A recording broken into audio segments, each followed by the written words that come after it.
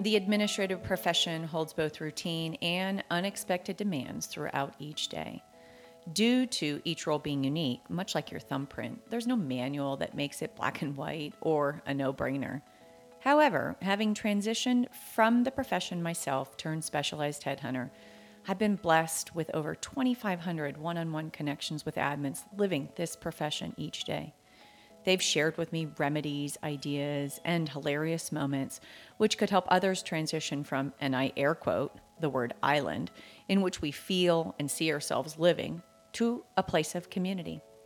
Each PS episode, of which I'll let you know, PS stands for permission slip, not postscript. These episodes will deliver thought-provoking moments to help you navigate your admin world. Let's get to today's topic.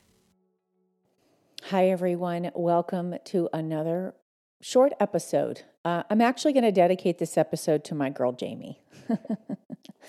We've known each other for several years now. She's my boo.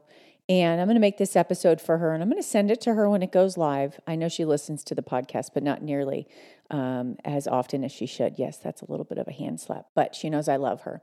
I'm telling you guys this story because it's powerful. She had been an executive assistant for a good while and loves this career. She is delivering on her servant heart every single day.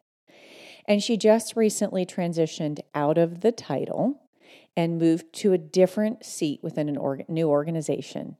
And we had a strategy call, and I was helping her. And she said to me, you know, Helani, I'm trying to understand what's going to be different. And I said, you're not going to be the one picking up the empty coffee cups or water glasses after a meeting. And she gasped. She's like, what? I said, they know you as an executive assistant. They're going to expect that behavior. But not to say that she wouldn't, there is a tone and executive presence that needs to occur when you leave this profession. And the reason is that we have this labeling, this shell of bias attached to us based on our title. And if we show traits attached to a title, for example, you have an accountant in the accounting department and they move their way up to CFO. Do you think that they still use those same traits and characteristics that they did when they were an accountant? No. They transition and level up towards the title, and yes, then the bias that sits within that new title. And she couldn't believe that. And I said, listen, you're not gonna not offer, being hospitable, but you're gonna change the way you show up in meetings. You're going to change the way you offer that I'm here to pick up everyone's dishes. I'm here to throw away on Fridays all the dirty food in the fridge because we don't want it to rot over the weekend, ...